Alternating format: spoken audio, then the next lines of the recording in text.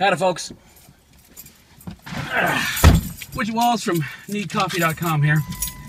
Back again for another Wayhomer review. Here's how it works for the uninitiated. I have just left the cinema, which is over that way, and I've seen a film. I'm going to tell you about that film on my way home because it just saves time that way. How you doing? Today, we're here to talk about Jack Ryan, Shadow Recruit, which differentiates it from Jack Ryan, trial lawyer, Jack Ryan, breakfast cereal, and Jack Ryan, podiatrist.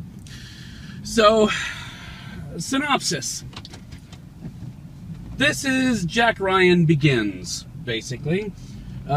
We see the Jack Ryan story updated to the present day, or thereabouts, where he is inspired by the events of 9/11 to join the Marines, and from the Marines winds up in the CIA, and then from there stumbles on to, because he's, you know, one of those analyst types, he analyzes his way into finding a plot by the Russians, because in this ever-changing world we need, you know, bad guys from somewhere, and so he finds that the Russians have this plot to take down America in, you know, in a very American way. They're trying to take down the American way in a very American way. There you go. It's almost a tagline. So, so he stumbles onto this and thus gets sucked into, as is Jack Ryan's wont, of being more in the field than he wants to be. And you know he's in trouble because he's facing down Kenneth Branagh with a Russian accent. That always never bodes well for you as a character. So yes, and then the conflict is drawn and the lines are drawn and there's espionage and spyness happening. That's pretty much a synopsis. That's all you need to know. Okay, so here's the deal. Of course, we just very recently lost Clancy, which sucked. I actually enjoy a good spy thriller. So, you know, I enjoyed Hunt for Red October. I thought Baldwin's take on it was good. I mean, it again showed you how badass an actor you are when you're Sean Connery and you have the accent that you do, and we just all accept that you're a Russian sub-commander because you're freaking Sean Connery. How many people can pull that off? Not many. So then you had that. Then you had the Harrison Ford run, which I also enjoyed because Harrison Ford has one of the best mad faces ever. You know what I mean? He just scrunches his face up and you go, oh, somebody's about to get their ass handed to them. And it's Harrison Ford, who you just sort of have to like.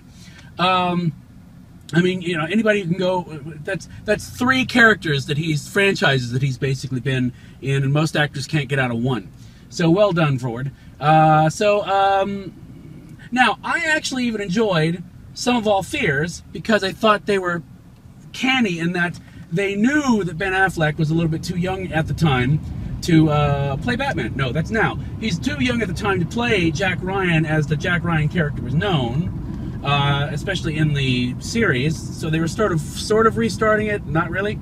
But they took all the, you know, older wisdom of Jack Ryan and split that off into the Morgan Freeman character, and had all the action stuff done by Ben Affleck, which I actually enjoyed. Now, granted, you know, my enjoyment of the film might have been tempered by the fact, or enhanced by the fact that I was sitting there watching probably one of the scariest Clancy books on screen a few months after 9/11. So that was, you know, nothing quite like that scenario in which you're watching a mushroom cloud on American soil to make a cinema house go very, very quiet. So yeah, so I've sort of enjoyed all the Jack Ryan iterations that have happened. And it makes sense that because you've had all this jumbling of who knows what, that you would want to sort of restart the franchise, since there have been all these, you know, examples recently of restarting franchises and having it work. So here's the deal. Here's what Shadow Recruit gets right. First of all, yeah, Chris Pine is fine as Jack Ryan. That works. I mean, I like him. So, you know, it's not like, I don't know, it feels like there's less to this Jack Ryan than previous iterations of Jack Ryan. So, there's less for him to do as an actor, apart from, you know, look handsome and get his ass handed to him and hand asses back to people, and occasionally look like he's having brilliant insight, which he can do. He can do all of that, so that's fine. But better than him, and in fact, better than he was in the director's chair, Kenneth Branagh plays a really good villain. And don't get me wrong, I wasn't making fun of his accent. He was actually pretty formidable, and would have been a great villain. He actually deserved a better film to be that villain in. I actually wanted him to be a Bond villain. That's how cool I think he was. He could have pulled that off. Which is a shame to say that about the same guy who directed the film. More on that in a second. So you've got that. However, my favorite casting has to be Kevin Costner, because I swear the man's making a renaissance. We're seeing the Costner renaissance happening. Because he was eminently believable as the sage CIA guy who can also snipe with a rifle. It's just something believable about that worked for me. Here's the part that didn't work for me. A couple things. First of all, you have all of the same lame tropes that I've complained about with other types of things in this genre.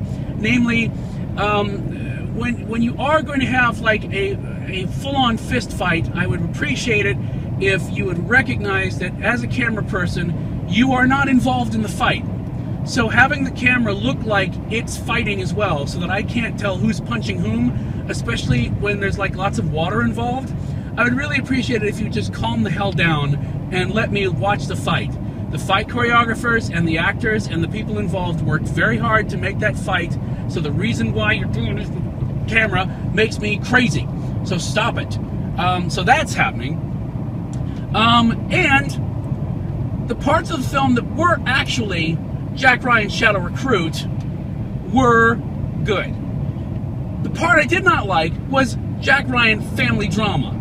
The whole Keira Knightley thing, and as Cosette pointed out, yes, the whole Jack Ryan, his family is always involved, but his family's not quite as annoying as Keira Knightley's character. And the whole trope of, well, the guy works for the government but can't tell the woman in his life, so the woman in his life is very suspicious, is so tired that it made me tired. It made my ass tired. So that entire section of it, the film sort of grinds to a halt. Well, no, actually, because that's mostly at the beginning of the film, it doesn't actually get started until you get to Moscow and things start happening, and then Keira Knightley has to show up again and grind things to a halt again. Now, it's not her fault, because I like her as an actress, and I know she watches these things, so I don't want her to get the wrong impression.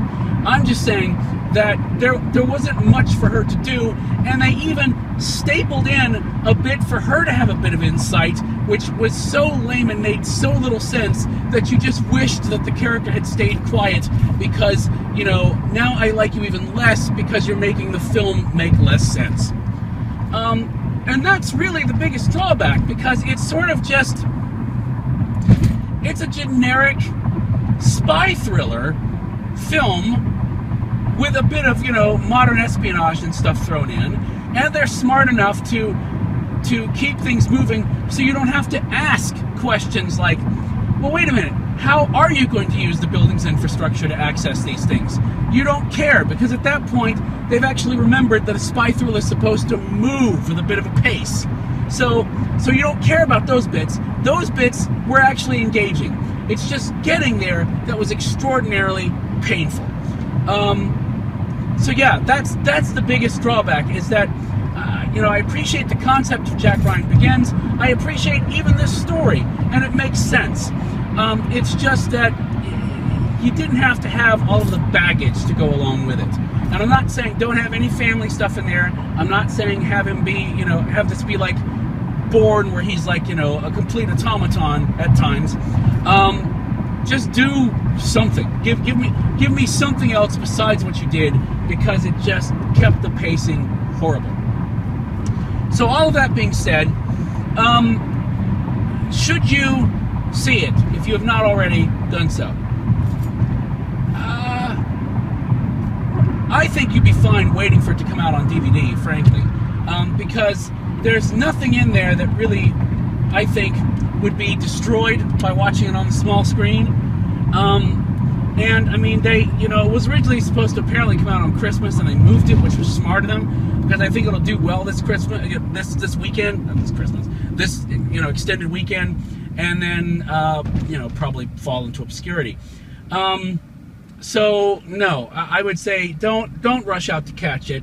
It is probably easily my least favorite of the Jack Ryan films, simply because it, I don't know, instead of reestablishing the Jack Ryan franchise, it just sort of makes it, I mean, you could have called this anything. I think that's part of it. You could have called this, you know, Bill Phillips Shadow Recruit.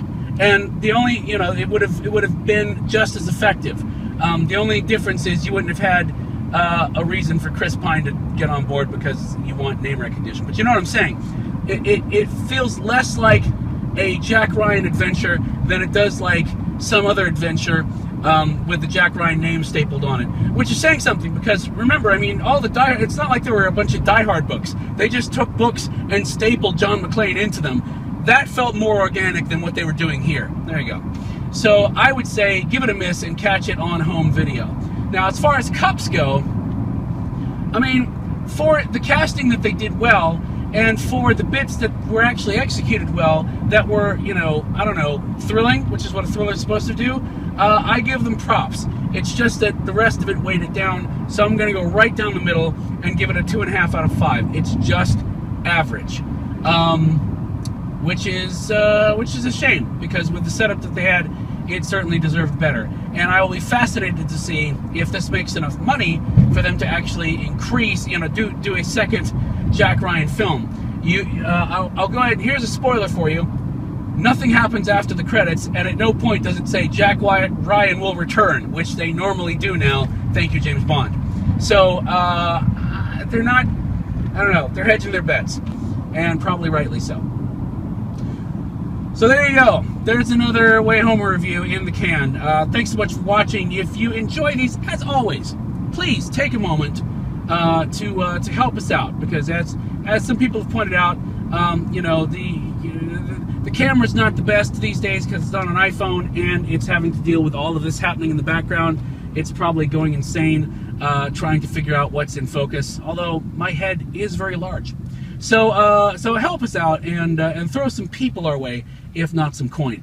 Pick 2 of your favorite social networks, or even some that are just in the middle of your range of stuff, and share us with your world. We would appreciate it. I appreciate all you guys who watch on YouTube and comment, and come by the site at needcoffee.com if you don't, because we do more stuff there than just, you know, have you look at me trying not to die in Atlanta traffic. So thanks so much for watching again, and we will see you next time on the Wayhomer Reviews. Bye.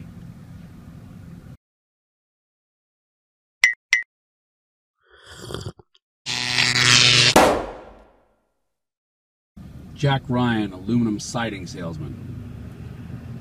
Jack Ryan, children's party entertainer.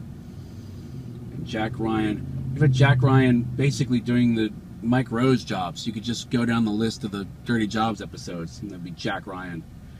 Jack Ryan, pig semen extractor. You know, I don't know. Something like that. There you go, Paramount. I just created your franchise.